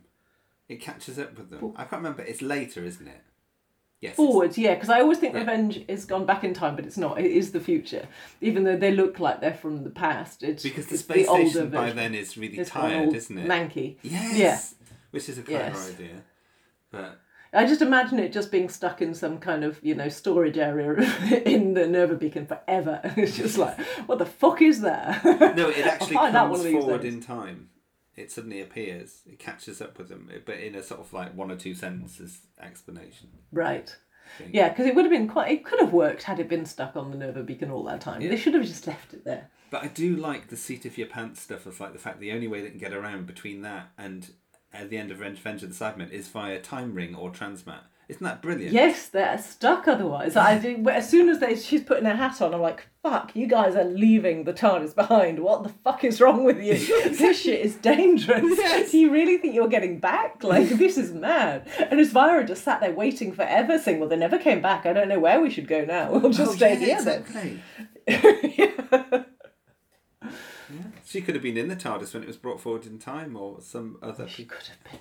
Yes, all of these things. Anything good. Honestly, the adventures of Vara just will forever make me feel happy. And because I'm having such vivid dreams at the moment with all the fucking drugs I'm taking, I'll be dreaming about that tonight, so I'll let you know how it goes. Me too. I want to find out what happens next. Good.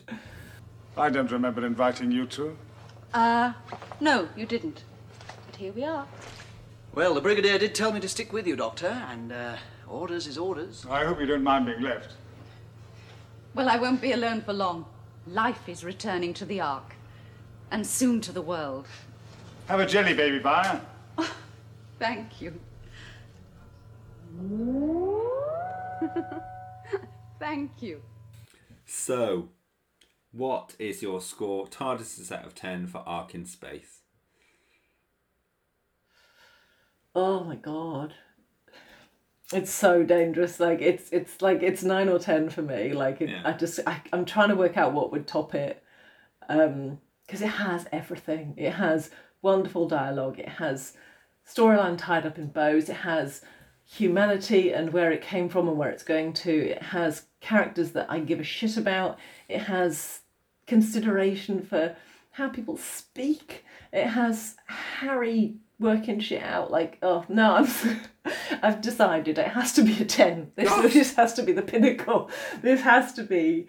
I don't think there's anything better. Like, from watching it again, like, to be honest, I watched this on soap today, and every 2 seconds it kept like timing out, and like it would pause, and it was so painful to watch. Like, it wasn't working properly, and it's like, no matter how I watch this, the nothing tops this. Like, it was frustrating, but it's just, yeah, it has more than I think any other episode I can think of has. Yeah. And I think it's great. I would give it a 9 though, because I think there's elements of the story that don't quite work for me. What? What doesn't work? You fucking tell me and I'll fucking work it out for you. I think it's just, I couldn't get past the bubble wrap a bit this time. I really struggled with the bubble wrap. Wow, really? Yes, a bit, yeah. But also just the resolution I thought was too quick, and also how, the Wirren moving about. I don't know. I just feel like in weird. So you think with special effects it might have been better? Yeah. Like had a bit of bigger budget? That's so not me, because I don't really care about special effects usually, but I don't know. It's definitely amazing. I love it, but it's just Even like back in the day when I do my list of all the stories I liked, it was always about 18th, 19th in the list. It was always around that point. So, you know, there's always some things that haven't quite done it for me with this, but it's obviously stunning. Yeah. Yeah.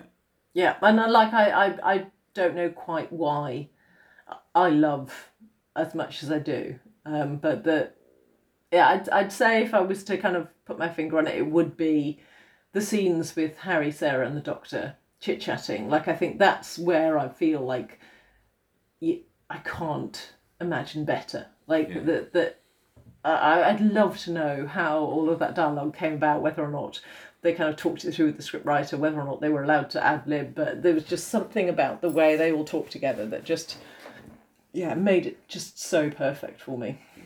I mean, it just naturally works. It comes together and it's just the perfect storm of actors and characters and yeah.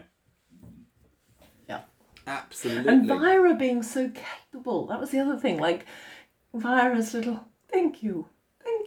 And then just kind of like a little flick of the, I'll just carry on and do my shit now because I'm in charge.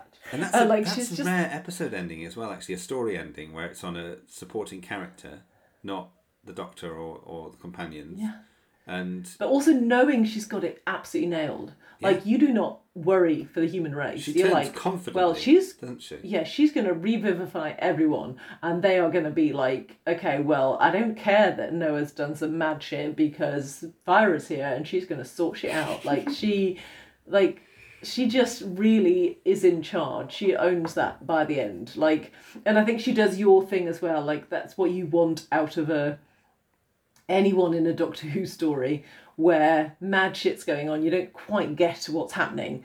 You just want them to go ahead and just trust the Doctor. And she's like, within seconds, she does. Like, like Noah says to her, I think episode 2 or something, it's just like, to Lysa, to Libri, you just you keep this gun on them and just don't trust them, all right? They do anything and shoot them. And within seconds, he's like, that guy's a bit fucked. You can tell that. You know it's not right. Trust me. And she's just like, all right then. Just like very quickly, she's like, all right, follow him, that's fine. Yeah, she gets it. We could put all the Doctor Who's, couldn't we? The ones where they trust the Doctor and ones where they kind of distrust him and annoy him for ages, and they're kind of a pile of ones I like and piles of ones I don't like. and I often disagree with you on those, but for this one, she just seems to make the judgment quite sensibly. She doesn't judge things based on just, the Doctor knows best. It's like, she's like, okay, I can sense there's something not quite right here, and this guy, I'm sensing that he has the right motivation. But I feel like she makes that judgment. It's an expedient decision as well. I think she judges the risks and still decides to go with it. It's not just... Yes, she's not saying 100% I don't trust Noah. She's like, based on the situation I'm confronted with now, this is what I think is the best thing to do. Yeah. Yeah. So what's your highlight? If you had to pick one moment that you loved or one moment of dialogue or whatever it is, what would be your highlight? Probably the first scene. Wow. The first scene where he's talking about Pompey Barracks and where he's just whittering on about life in a very English way, where Sarah is kind of expressing her knowledge of that bit more, where she kind of is like, I used to feel like that too, kind of thing, but I know better now, and and the Doctor just kind of obviously having that tiny bit more love for Sarah, but not having anger for Harry. Well, a tiny bit, but he just kind of, he likes Harry, but just because he doesn't quite get it yet, he'll just kind of deal with him. And I think that first scene, it's how I want to always imagine the TARDIS life being. I just want those three people to be there forever, just chatting on in their very 70s way. It's the best. And for me, it would have to be, thank you for asking. No, I'm waiting. I was silent. Rude. It would definitely be Stupid Girl, We Should Never Have Relied on You. I just love the relationship that shows between them, and how that when he's pulling her out and there's a sort of hug moment, and it's sort of like, they do really care. Because she just leans into the hug of it. She just allows it. Yeah. And then she is conned again, and she just she gets it. Yeah. That's my highlight, definitely. Right. Well, I think we've done the Ark in Space. Classic Who. I feel like I simpered a lot. Like, I feel like sometimes they're just so good. I'm like, it's just really good. It's just a really good one. I think that's quite a nice change from you saying I was fucking shit when things you don't like, or a character that's really annoyed you. So I think that's quite a nice change for the listener. I'm sure you agree. Yes. Yeah. There you go. What are we going to do next? Oh, randomizer. Yes. I feel like because I've been so in love with this one, we can probably afford to do one that I fucking hate. Oh, right, wow. I'm gonna randomise the hell out of this shit. You randomise it. I can't be arsed. You do it. Oh, Earthshock. Oh, we've not done Earthshock, have we? No, we haven't. And there's something about Adric's death that's very appealing. Very compelling. So Earthshock it is next time. Okay, now I'm writing that down because I'll forget in 10 minutes' time. Let's be honest. Earthshock. Well, that's why I love the randomizer, because we'd never ever have chosen that as the next story. Ever in a million years. Yes. But I loved us choosing this one. It was just hilarious listening back to that. Nope. Oh, did I leave it all in last time? Did I leave it all in? Yeah, it's just like, oh yeah, we'll do that one that we just talked about that we really want to do that we took like 10 hits to get to. Totally random. So, Oh, what? shit, sorry, I need to interrupt. I'm going to do the same thing again. We didn't do Dress for Success. So it's time for Dressed for Success. I'm gonna get dressed for success. Shaping me up for the big time, baby. Get dressed for success. White polyester, what can I say? But I do love in white polyester that they all have different colours. Yes, let's go through those colours. I'm going to say the person's name. I'm going to say the person's name. You got to tell me what colour they are. Vira. Yellow. Rogan. Red. Noah. Yellow? No! It's red. What is he? Is he red? Yes. Okay. Sarah. I don't know. You do know. I don't know. Yellow? No! Blue. Blue. Lycett. Green. Yes. Libri. Blue or green? Green. Oh, I would have... Your colour perception's right off there. I would have got all of those like that. Wow. Quite disappointed. Yeah, I feel really bad now. Not at all. Okay, I think we talked about her polyester dress to length. But yeah, that's it. And I love, I think the wearing, to me, were well realised. And I love a smink cap as an eye piece as well. I feel like smink caps should be used more often. I think they're brilliant. What I don't like is a puby wearing. I don't like a puby wearing. You know when they have those like the horse hairs they have in them at one point in the top of the mirror, and it was really puby. I don't think I saw that. Like it. Oh, I was like, no, not necessary. No, we don't need to see that. No, I'm with you. Right, I think we're there. So Earthshock next time. Good I know. stuff. Right, fuck off. Bye. Wow. So it must be 11 at yours, is it? No, I'm just saying bye for the pod and I can talk to you. Oh, sorry, let's do that. Let's do that then, yeah, okay. So, until next time, I have been a big walking poo. And I'm still Alex. Good. Bye. Bye. Dirty. Dirty and wrong.